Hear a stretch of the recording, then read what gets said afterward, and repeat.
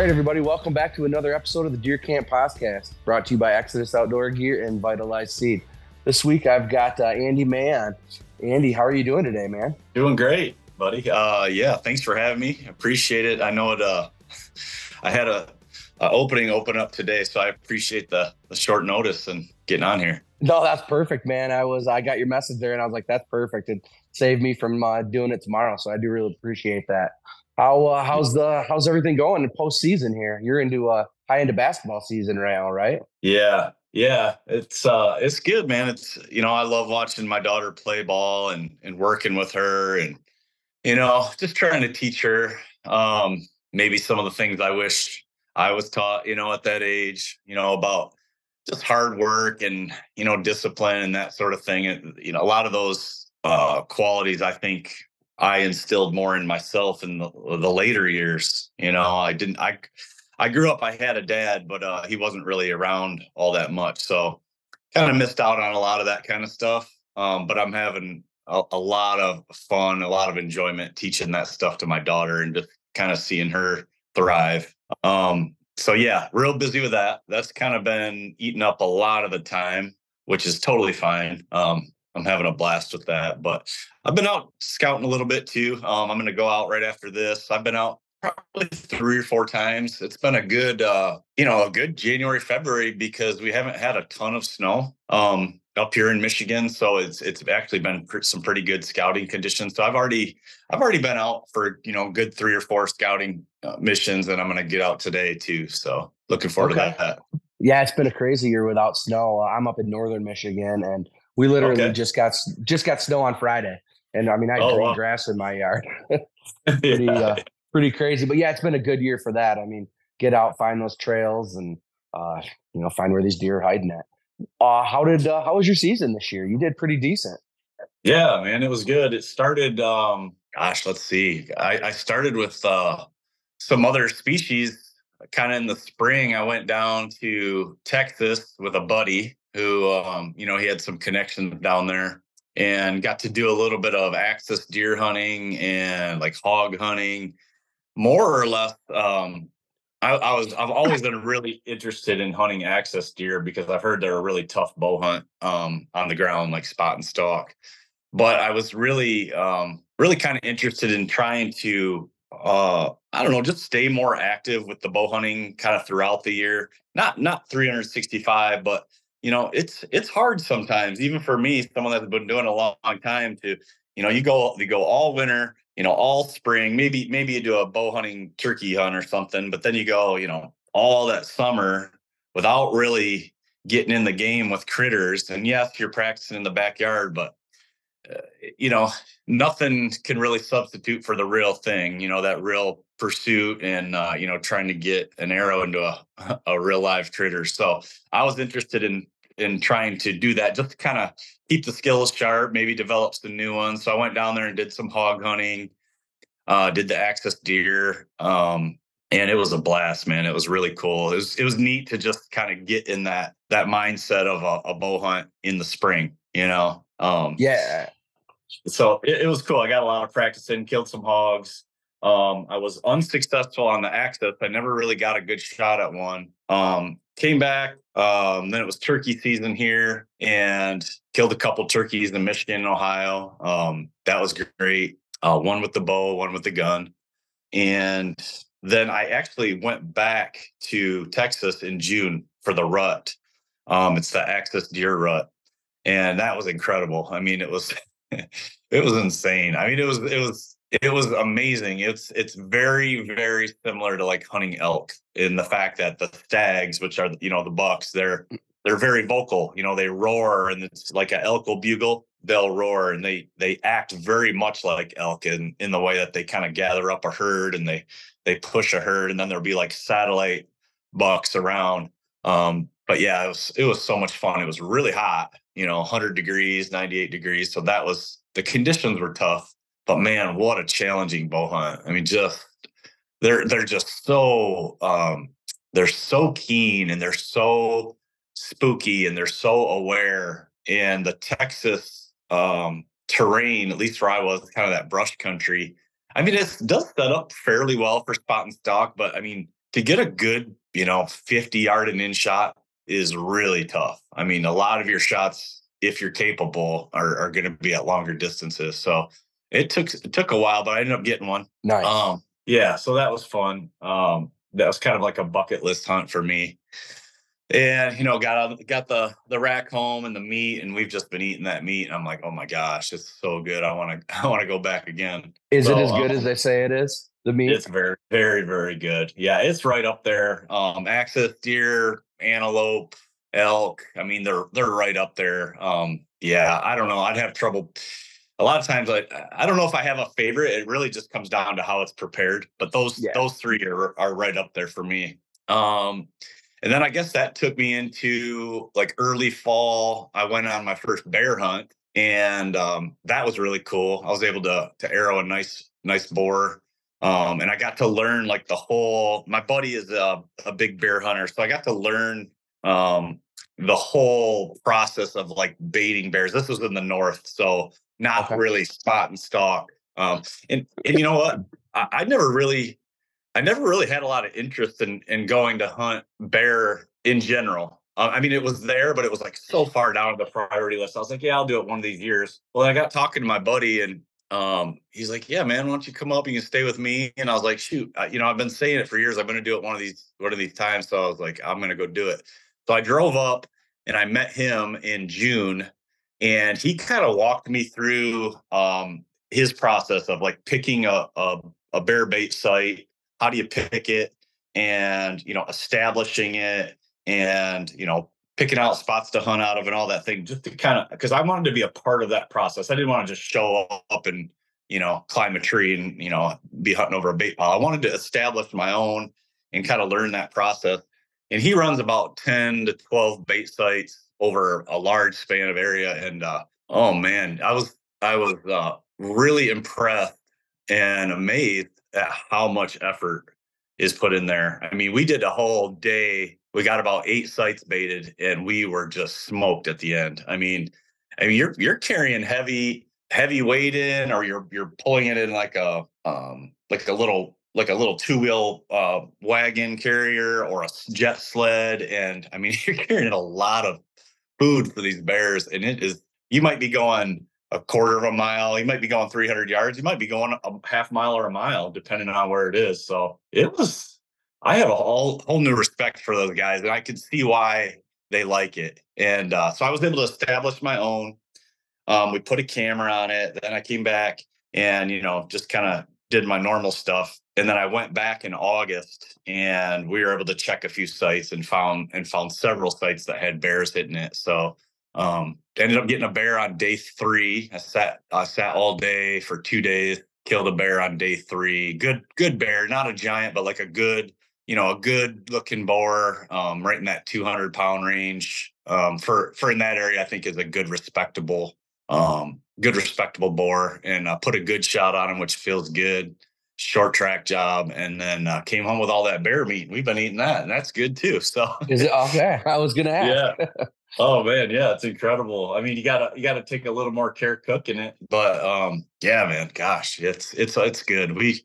I'm just super thankful to be able to have a freezer full of all this wild game. It saves us so much money for one with meat prices, but it's just such a good feeling to eat that and bring it home and have your family eat it, enjoy it. And I don't know, man. I'm really I've always been into that, but I'm even getting more into it now, just wanting to try new species, and just for the food, the food, and trying them. So that was kind of like the start of my 2023.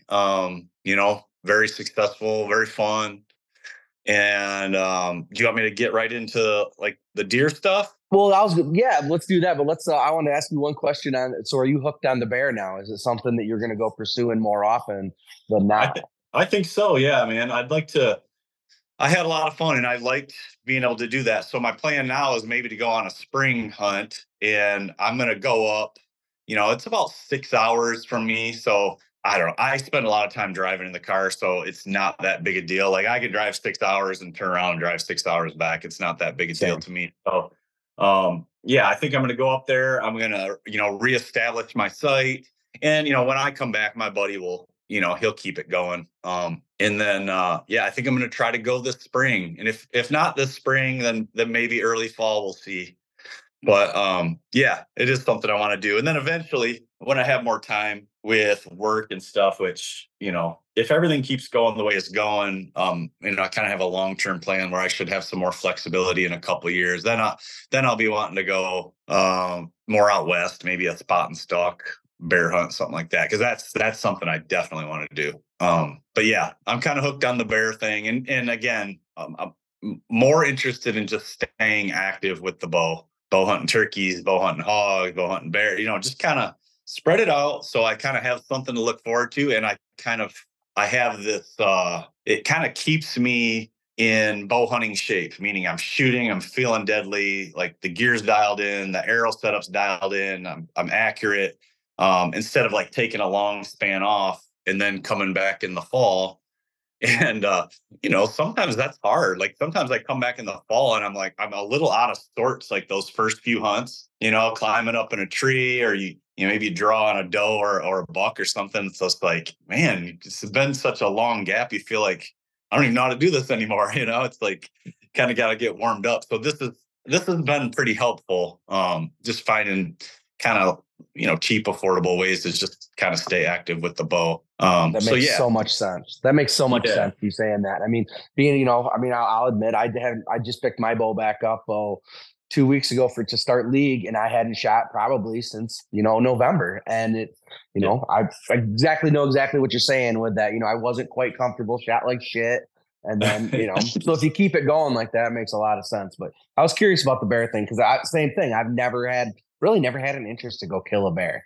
And everyone keeps saying, once you do it, you're going to really enjoy it. So I'm glad to hear that. Definitely recommend if you can. It's not always possible, but, trying to be as much a part of the process as you can. And even if just learning the process, seeing how much work goes into finding these sites, because it's not as easy as just going out and throwing stuff in the woods.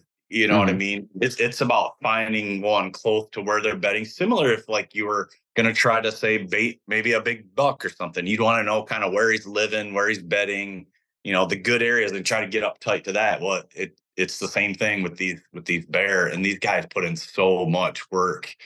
It's a lot of work. So a lot of respect there. And it was really fun to learn about that. I see why those guys kind of fall in love with that northern country, big woods, big swamps.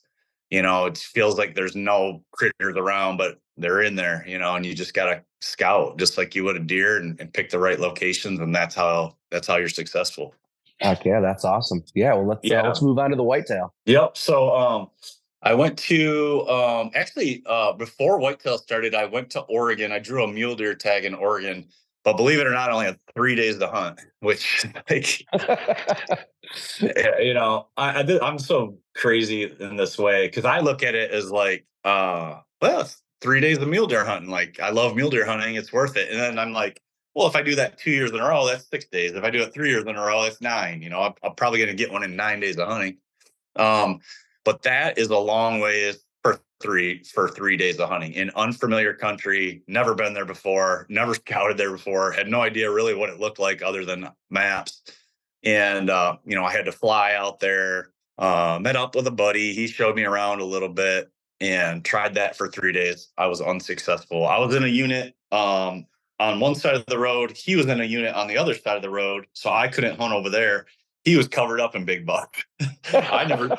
I never saw a shooter, and we were like so close. But it was really cool because I was able to, after the first 2 days, like I just was striking out everywhere, and he was into them, but he wasn't quite, quite getting it done. So I was able to help him out with, some glassing and some scouting and stuff like that. So I kind of just transitioned to like, man, he's into them. Let's just focus on these. And he ended up getting a really nice buck, a really beautiful buck. It was actually, it was half full velvet, half hard antler. Really? That's cool. Yeah. It was incredible, man. I mean, just such a unique animal. And he was so pumped, man. And I was like so thankful that I was there. I was like, thank God I came, because I love that. I love being with my friends when they're successful and being a part of that. And I did not care one bit about my my unfilled tag. I kind of felt like this was a long shot, Yeah. But it is just one of those deals. I just wanted to do it. That was really my only mule deer hunt last year. So then I started whitetail hunting. Let me think here. Gosh, I should have thought about this a little before I got on here.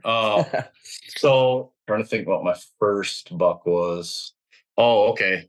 Yeah. All right. So my first buck was actually out of state. I actually went to Maryland. So I was on some deer here in Michigan and Ohio.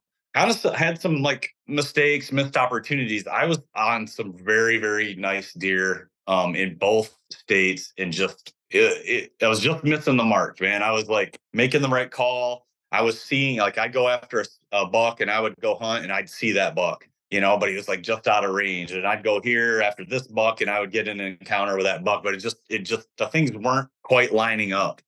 And that took me into like late October timeframe.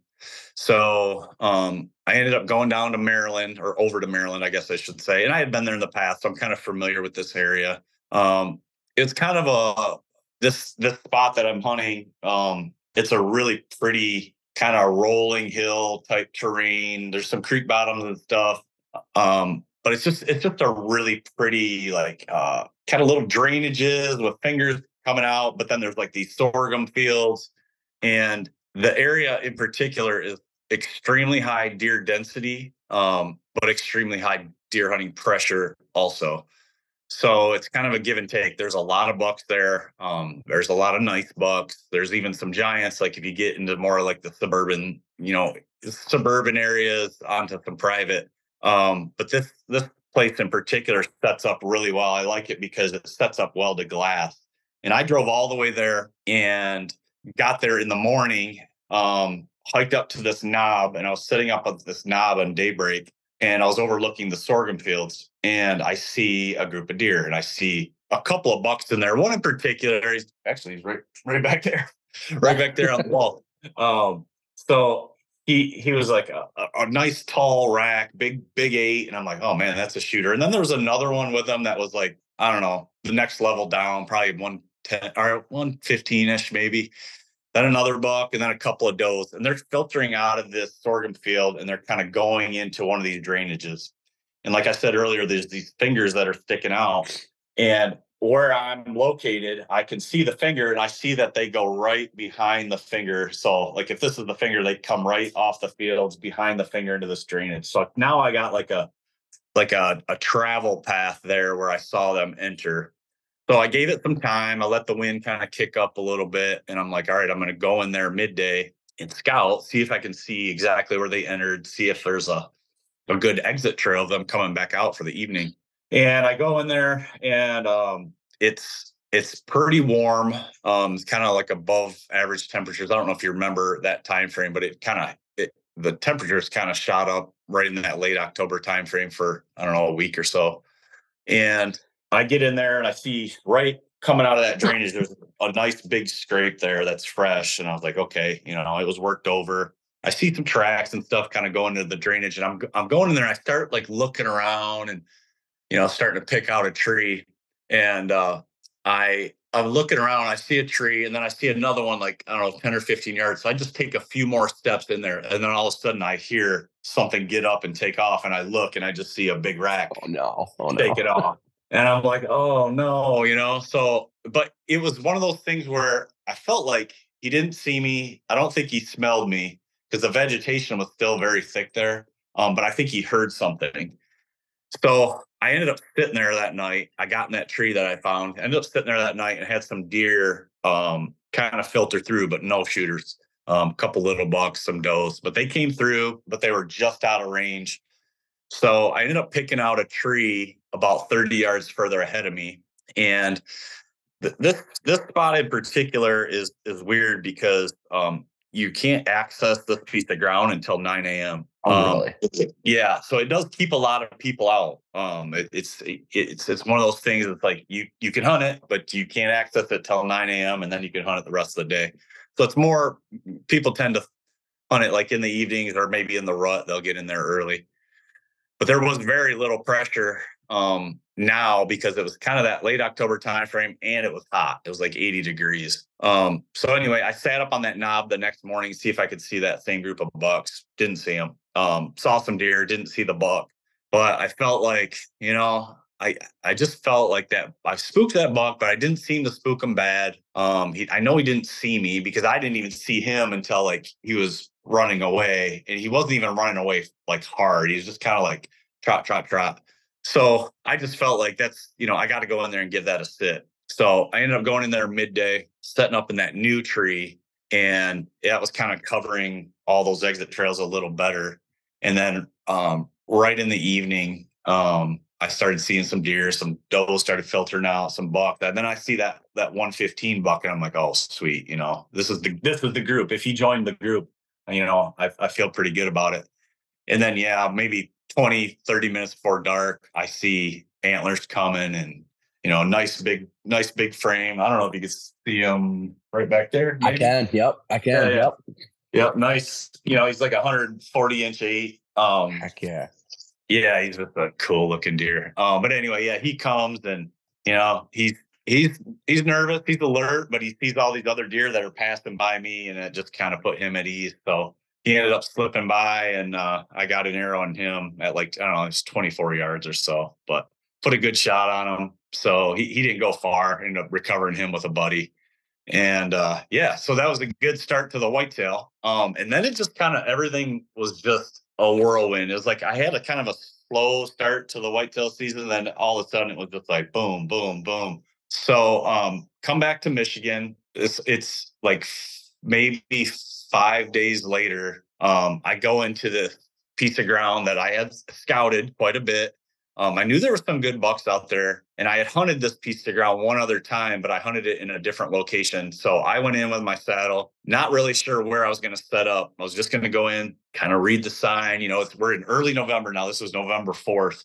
So sign is really popping. And I dumped down into this river bottom, and I'm starting to see all these scrapes open up. And I'm kind of getting the feeling like I came off some crops, and I'm seeing all these scrapes. So I'm like, okay, these deer are bedded along this river bottom, and I'm getting a big concentration of sign like right here. So I think, some of these bucks are at least coming out of this river bottom right in this area, maybe scent checking because it dumped down. These fields are up high. They dumped down into this river bottom.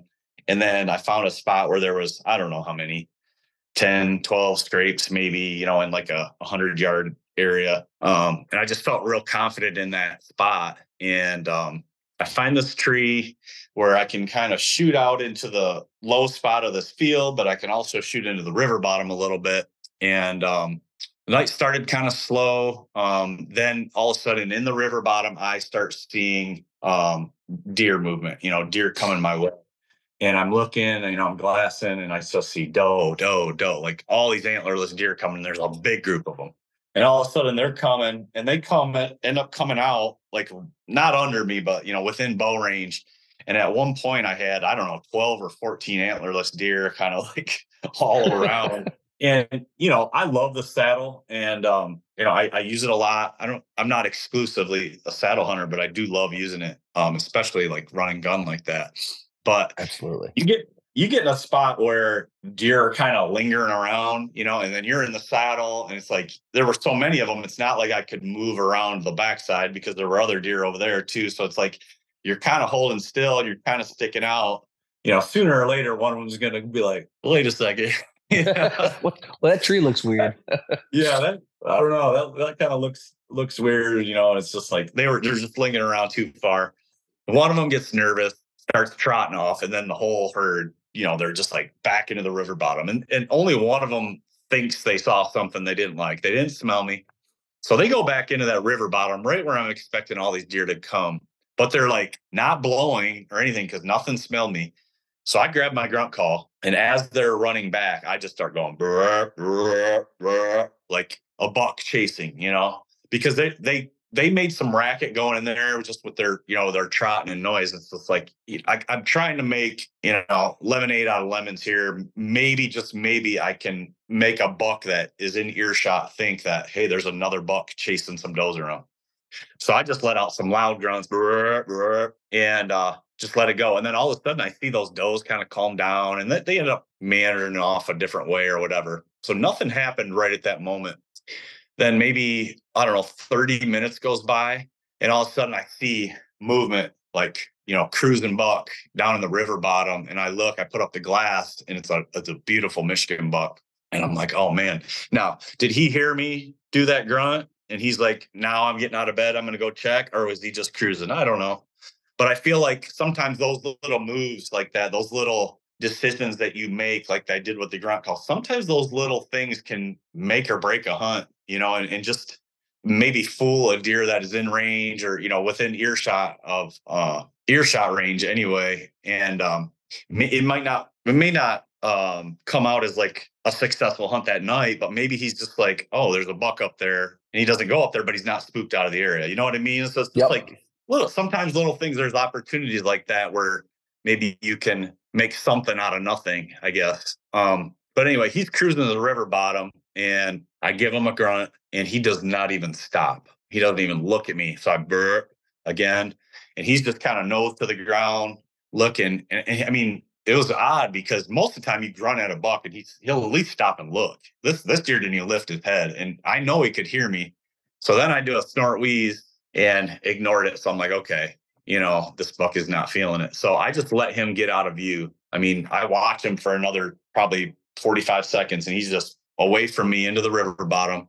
I grab out my antlers. Right as he gets out of view, I hit the antlers together. And one thing I noticed about calling bucks is it's much more effective if you can call where they can't see from, they can't see where you're at. So they have to come up or around or through something to be able to see where that call is from. And obviously, too, if you can have something downwind you where they can't circle downwind, in this case, for me, it was a field. Yes, he can circle out into the field, but, mature bucks, at least it's something. It's something that maybe might keep them in the cover. So anyway, I clashed the antlers together, just kind of rattled them together for a few seconds. And all of a sudden I see him coming. He totally did a turn and here he comes. So I put those away, grabbed the bow, and he's kind of like looking up into the field. But again, I think he's thinking there's a buck, a couple bucks up in this overgrown field, maybe sparring or fighting, and he can't see up there. He has to come up and over to be able to see. And, he was upwind too. So he couldn't really circle downwind most likely he would have had to come within range of me, but he could have took a wide circle potentially. Okay. But anyway, he came out and kind of looked around and then, didn't see nothing and then came through a little more to go investigate that and gave me like a 25-yard shot. And again, I put just another beautiful shot on him and I don't know, he went 60 yards or so. So, that was really cool. So, I mean, right there, 2 hunts, very quick, slip in and kill them. Both times I was in that kill tree for the very first time. And that's a common theme with a lot of my kills is like that, that first time in or maybe second time in is really when you want to try to capitalize. So that was November 4th. And then, gosh, when did I kill this next buck? So, okay, I kind of have to, this next one was the most meaningful one the whole season. And he's not even the biggest one, but he's the one I'm most proud of because I knew about this buck last year and I knew he was an old deer last year, but he kind of had like a crappy 6-point rack, like 110 inches, kind of heavy, short beams. Like you could just tell he's an old buck. I wasn't really interested in hunting him because there were just some bigger deer that I had. But I, in the back of my mind, I was like, he might be a cool deer next year, if he puts on a little bit of size. So I scouted it a lot after the season. I ran a trail camera out there all season last year. So I had multiple cameras, actually. So I had a bunch of intel on this buck. When he was in there the most, where he seemed to be coming from. I had one on a scrape and he was hitting that, a couple times a week. So I'm starting to like put the puzzle pieces to this buck together. And I didn't know if he made it. But then early fall, I got my first picture of him and I was like, wow, he put on some size. He turned into like a 135 probably class type buck. Really good math, had a little kicker. And he had this really neat rack that the beams went out and down and then up, and then the brow tines went straight back. So it was just, Really? yeah, he just Okay. had some cool, just kind of some cool character, and he's like probably like maybe I'm guessing like a 5-year-old buck, maybe could be older. But anyway, I had some intel on him, and this particular area is very wide open. It's very flat. It's kind of in that like southern Michigan, northern Ohio type area there. Very flat, very small woodlots, low deer density, high pressure for the amount of cover that's in there. But these patches of cover are small. They consist of like little hedgerows, little tiny woodlots. Occasionally you'll get a bigger woods, but I mean, maybe 20 acres, 15 acres, something like that would be big.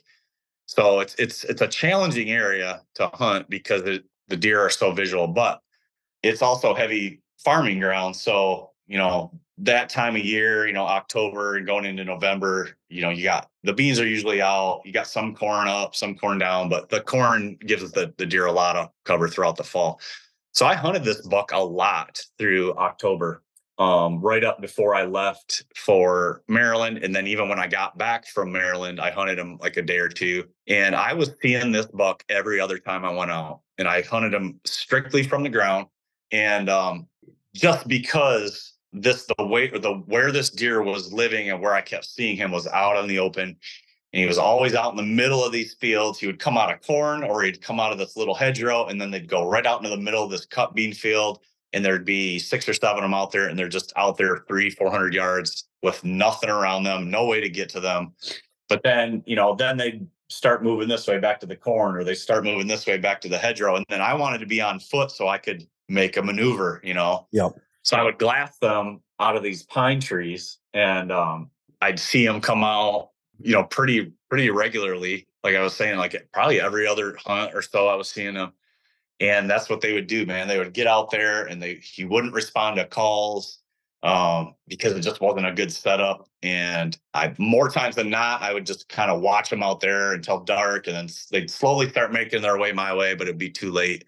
One time he was following a doe right to me, and they're coming out of the field, and I'm in these pines, and I'm moving like this, they're moving like this.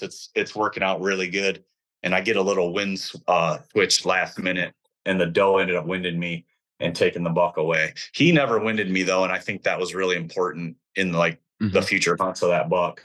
So I had a really close call there with him.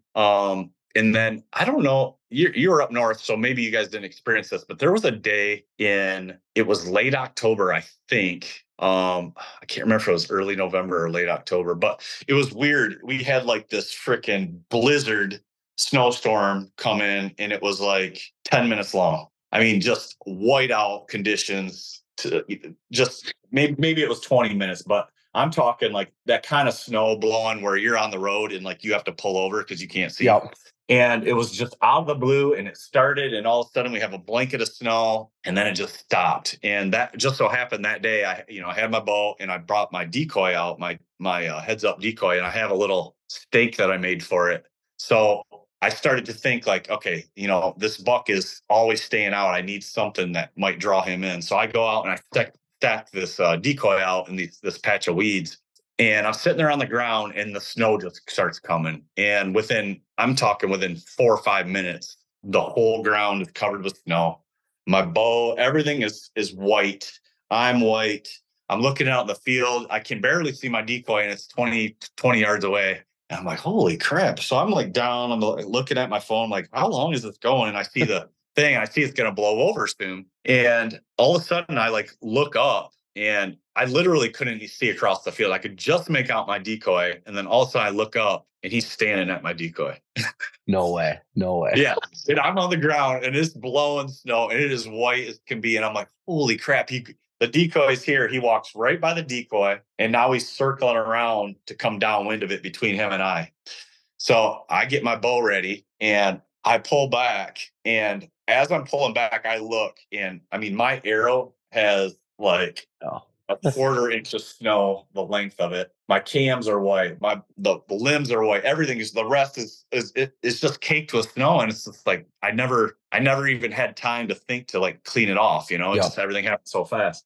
But anyway, he's out there at like, he kind of circles around the decoy, and then he's kind of, you could tell he's going to circle downwind of it, but he's out there probably 30 yards. And before I drew back, I'm trying to range, and my thing is all caked, and I'm like, trying to get it. I was like, I think he's 30. I draw back, and there he is at 30, and I put the 30-yard pin on him. And my arrow, when I released that arrow, it literally like dove in the dirt. It hit like right where his feet were. All that extra weight, you think, from the snow on it? I guess. I don't know. It was kind of like that wet snow, and it was really cold. So I'm wondering if I didn't even get a little ice chips coating on there. Just added a bunch of weight to it through the flight of it off or whatever. But it hit right by his feet. And he's just like, he jumps. He had no idea. He just jumps, and then all of a sudden he starts walking away into the snow towards the standing field. I grab my quiver, slap it on, knock an arrow, and I'm basically running after this buck. He's walking in the snow. I'm running after him. And he's just like, all of a sudden he just starts trotting. He still has no idea I'm right behind him because it's snowing so hard. And, eventually he creates some distance between us, and he goes into this cornfield, and I go in right after him, and never saw him again that night. But so I'm pretty bummed, but at the same time, I'm like, what a cool hunt, What a cool, I was going to say that. Yeah, I was going to say, if you shot him, that's the most ultimate experience I'd ever heard of. That's a great story right there. Yeah. Experience. I was like, I wasn't even like mad about it. I called my buddies after. I was like, I can't even be mad. It was just such an amazing hunt with the snow and the decoy and everything. But so anyway, a few more hunts after that buck, same kind of story, man. I'm on him. I see him. He's out there. I can't get to him. But like I said before, like half the time he's coming out of standing corn, half the time he's coming out of this little hedgerow. And this hedgerow is not big. It's maybe 60 yards wide and maybe 300 yards long. And it was, God, I don't remember the date exactly, but it was after that November 4th buck, and before our gun season. So it was, probably like November 10th, 11th, I believe it was, right in there. But it get a good windy day. It had rained that night, so the leaves were kind of damp, and we got a good wind picking up. And I was like, you know what? I got to try to get this buck killed. So I'm going to sneak into that hedgerow, and hopefully he's bedded in there, and I'm going to hunt him right from the ground.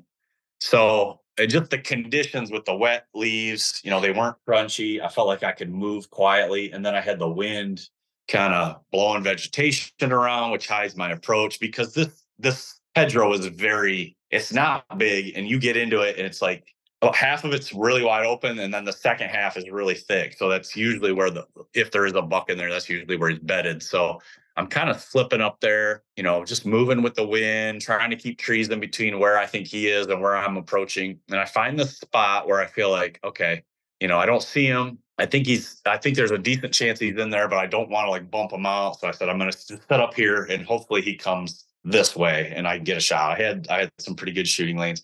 So I set up on the ground with the saddle behind this big tree. So I put my tether on, get my saddle on, and I'm sitting, feet on the ground, got my bow, kind of ready right here to the side. And I'm just like this, behind the tree, glass, and just trying to pick out an antler, movement, anything. And all of a sudden, on the north side of this hedgerow, I look out in the fields, cut cornfield, and I see a doe. And she's out there all by herself.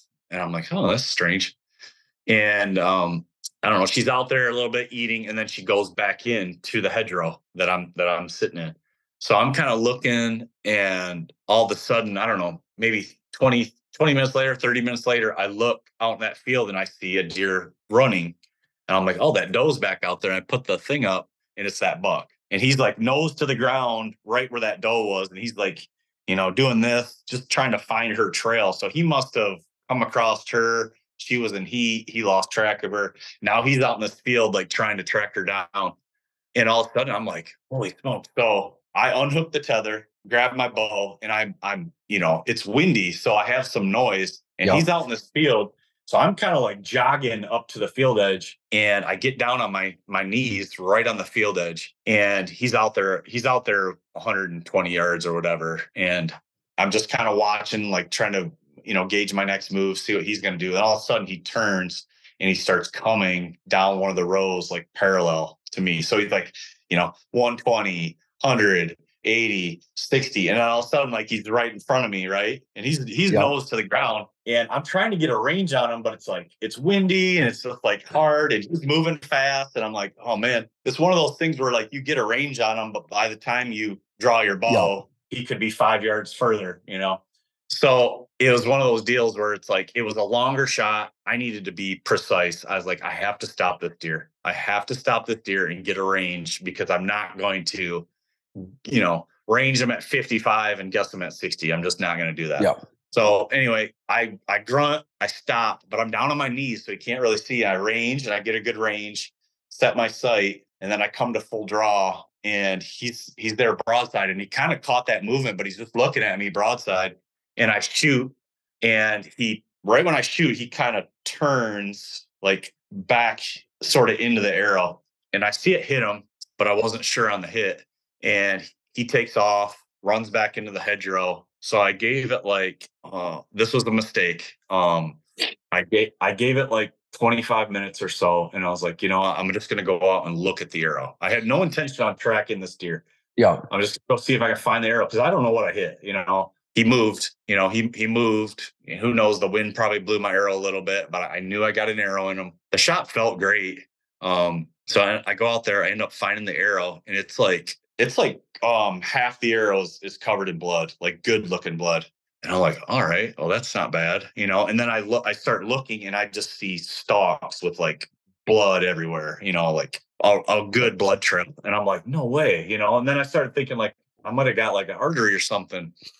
So I just take a few steps, like I'm like blood, but keep in mind where I'm at, it's extremely wide open. This hedgerow is very small. And I went too soon, too fast. And that buck was bedded in that hedgerow, still alive. And he saw me out in the field. So all of a sudden, like I was just getting ready to back out. I just kind of wanted to get a direction of travel and look at the blood and analyze it. All of a sudden I see him get up and take off. And I'm like, oh my God, what am I doing? I was so mad at myself. So anyway, called some buddies. I let it go. I let him lay overnight because he wasn't dead. I'm like, I'm going to go back in the morning and track. Well, I ended up getting on blood, and he ended up, when I bumped him, he went 500 yards, and I ended up finding him. Stone dead. Yep. Excuse me. I ended up hitting him a little forward, but the arrow got in there good and got into the it was like behind the shoulder, but it angled forward in. So there must have been a lot of like, vascularity up there because he lost a ton of blood, but it did take him longer than I wanted to die. So, and it was an error on my part to go out there and look, but I thought I needed another piece of the puzzle to know what I should do. What's the next step? And I really wanted to see that arrow. But yeah, so awesome buck. Ended up recovering him and was super pumped about that because that was a fun like cat and mouse with that buck. I probably hunted him 10 to 12 times, which is a lot for me to just try to go after one buck. But it was one of those deals where I just kept seeing them, and it was just like the more that happened, the more he kept winning. I just got more and more obsessed with him, more and more obsessed with trying to get him. And it was funny because I had other bucks that were bigger, to go after. And my buddies are like, why are you, he's an awesome buck, but like, why are you so hung up on this buck? I was like, well, he just keeps kicking my ass, man. It's driving me nuts. So, ended up getting him. And that was the one, just super proud of that buck. That's the one I like. I year mounted him, and I just like every other day I pick him up and I look at him, and there's just so many good memories. So then that takes me, that's the 3 whitetails. And there was the last one was Ohio. And I was after a really cool, pretty big buck, probably like a mid 150s buck, which is really big for Northern Ohio. And I was on him for a while, more or less, like hunting him where I could. And he was kind of like where I could access, where I could hunt. It was kind of one of those deals where he didn't live there. He didn't bed there. But during the rut, he would cruise through there, once, twice a week. So it was one of those deals where you got to just put in the hours. Yep. And I never really crossed paths with him. And then one time, this one. Yeah, so I go out there this one morning and I sneak into this funnel and this is the spot where I think I can kill him, and I sit till 11 and I didn't see a single deer, and I was like, huh, well, I was like, it just does not feel like it's happening. So I think what I'm going to do is I'm going to drive. It's about 30 miles to a different piece of public ground. I'm going to go in and check some cameras. If there's anything good on there, I'm going to hunt over there. If not, I'm going to come back here. So I leave. I drive over there, go in there. One of my cameras is stolen. The other camera I check, there's nothing real exciting on there. I'm like, okay. So I just grab a bite to eat, drive all the way back. And I've written articles about the importance of hunting midday during the rut. Yep. So I go back and I climb back up in that. Before I climb back up in that tree, there's a I have a camera on a scrape right there, not far. So I was like, it's midday, it's hot, it's warm or whatever. I'm just gonna sneak over there and grab the card. I sneak over there, grab the card, climb up in the tree, and I'm checking it on my phone. And while I was gone, that buck came through the Oh, ditch. no. Yeah. And I'm like, there's the next article. Yeah, dude. I was like, are you kidding me, man? But so yeah, I was pretty bummed about that. So anyway, I hunted that buck a few more times, never saw him again. And then all of a sudden I got a picture of him and he had broken off like 3 times. So I was like, you know what? I think I'm gonna let him go because I had already had a good season. I didn't need to kill another buck. And he is kind of a special buck where I think like, gosh, if he had one more year, I doubt he makes it. But if he does, he could be like a 160s, who knows, even bigger. So anyway, I just totally vacated that area. I'm going to let that buck alone. Hopefully he makes it. And I didn't really have any other deer in Ohio that I was like super excited about. And that was fine. And we were approaching the gun season and I had some trail cameras on public land. I was like, I want to get these off before the gun season because people will take them or break them or whatever. So I go to this spot. It's in the morning. I drive. It's about an hour from my house. And I roll up to this piece at like 9 a.m. And I look out in the field and basically what this area, the cover, the woods is the public land. And then all the fields around it, that's private. And I look out in this field right outside of the public and I see 2 bucks with, nice racks. I see a 9 that's probably like 135, 140. And then I see an 8 that's like right in there. Or no, I'm sorry. I see that 9 and then I see another buck that's smaller and then another buck that's smaller than that. And then a group of does. I didn't see the big 8. And I'm watching them, I'm glassing, and then all of a sudden they just kind of slowly walk back into the public. So I'm like, shoot, man. I grab my bow and I literally just start running in there. And they're 800, 900 yards down the line, but I get in there and I'm burning rubber because I'm thinking like I need to close the gap quick because I know where they're at right. If I go slow and sneak in, I mean they could be who knows where.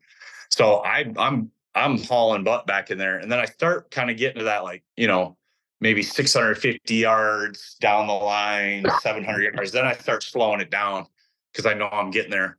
And I get up on this little hill and it goes down into a bottom and then it kind of rises up. And I can hear down there, I can hear the leaves of deer running and chasing and, deer moving around. And I'm like, okay. So I'm kind of sitting there and I'm on my knees and I'm right behind like this, there's like this down tree. It's like this big trunk. And then the roots kind of comes up like this. So I got a little bit of cover there and I'm just sitting there and I'm trying to look and I can see legs and I can see a little rack and stuff. And I just see deer down there. And then all of a sudden, I hear footsteps. It's very dry. The leaves, you can hear them. And I'm looking this way down all the deer activity and I hear the deer coming from this way. I turn and look and it's like this pretty nice, like 2-year-old buck. And he's coming and he comes right by me and he stops, I don't know, 20 yards from me or so. And he's looking down and he can hear all this deer activity, grunting and stuff. Well, he starts trotting down that way. So I'm looking and I can't really make anything out other than I can just see deer down there. Mm-hmm. And then all of a sudden I hear something running like up towards me. This is like, I don't know, 15 minutes later, 10, 15 minutes later, something like running towards me. So I grab my bow and, I got my arrow knocked. I got my release on. It's that same buck that I just saw. And he comes burling past me. And I'm like, what the heck? You know, so I'm kind of looking at him. And then all of a sudden I just turn my head and I see a deer.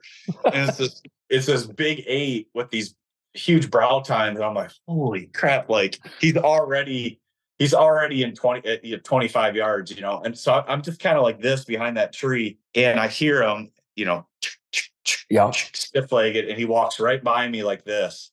And I'm down and I can't see him, but I can hear him. And then he stops. And then all of a sudden I just kind of peek up like this.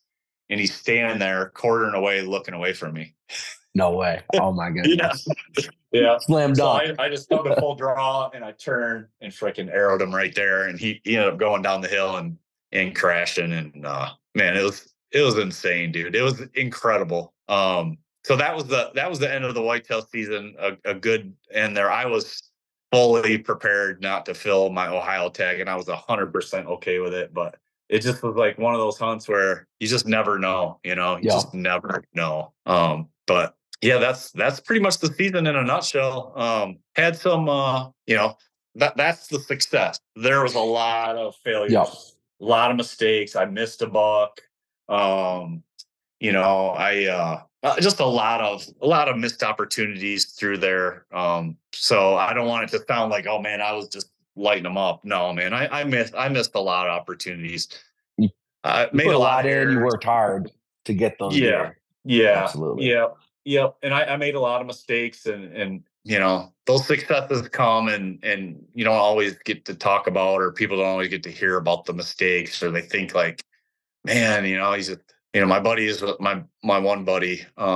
He was just like, man, it seems like you always get it done or something, or you always do the right thing, or you always know what to do. And it's like, listen, let me tell you, let me tell you all these things where I screwed up. Like I should have had 2 bucks down in October and I didn't, you know, bad setups, a miss, you know, rushing shots, you know, scouting in and just being too aggressive, or just doing things when I shouldn't have, not following my gut. Like I make these mistakes constantly, bumping deer because I was getting sloppy.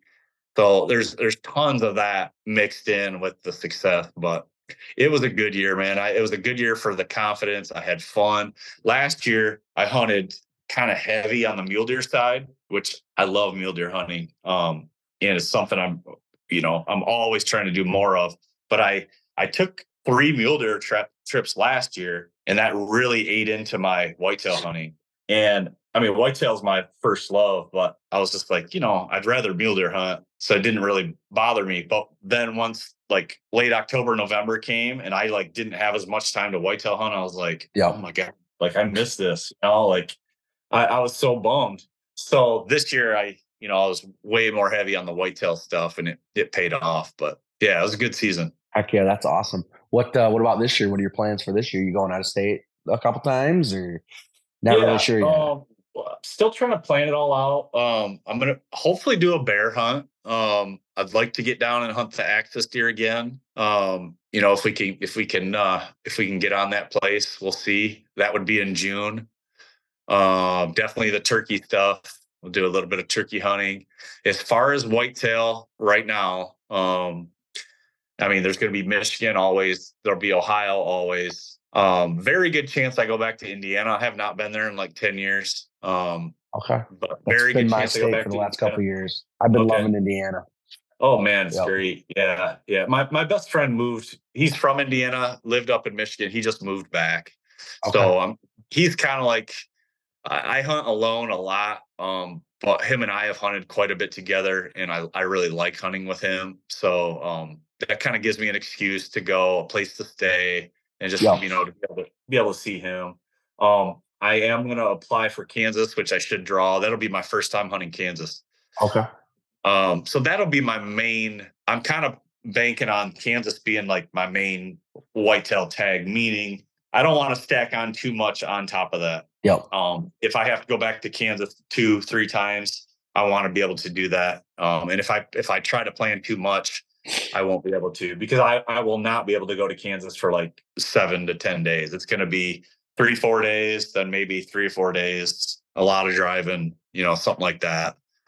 And then depending on how those Michigan tags go, Ohio, that's where I fill in, like with Indiana, maybe a Maryland, Okay. maybe back to Kentucky. So I plan, but I don't like plan everything. I keep things very flexible, very fluid. And depending on how the season goes, like, there might be real big bucks in Michigan, unlikely, but two big bucks in Michigan. And it's like, man, I need to spend more time here. Mm-hmm. Or it might be, I can't find a single buck here in Michigan I want to shoot. I need to get out of here. So I kind of give some flexibility to the season like that. So we'll see. I like that.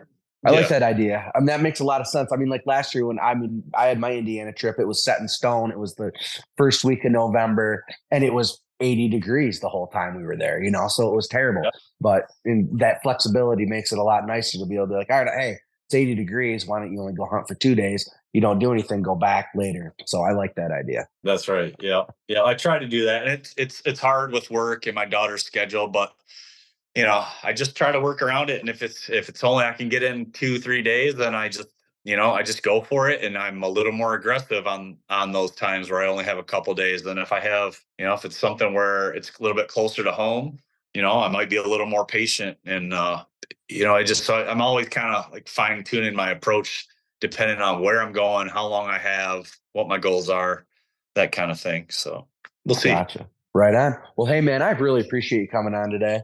If guys want to find you, where do they find you at? Yeah, I really just I post some stuff on Instagram, not a whole lot, but if I have some success, I usually like to share some pictures, a little bit about the hunt. I always try to add a little bit of context to it, just so guys kind of know how the hunt went or what went into it, or if I made a mistake. Like I talked about that one buck where I bumped him, and it was, I went in there and I was a little too aggressive and almost cost my chance, but I was able to make it work. So yeah, I try to add a little bit of there, so it's not just a grip and grin, but just stuff like that. Maybe some highlights if I'm out scouting, I see something interesting or catch something cool on video with my phone or something, I'll throw it on there. But other than that, not too much. But it's Bow Hunting Dad on Instagram. If you type in that or Andy May, I think it should come up. Gotcha. All right, man. Well, thanks, dude. I'll let you go and get out there and go find the next booner. All right, that's right, man. Thank you. Good luck. All right, buddy. Yep. Thank you.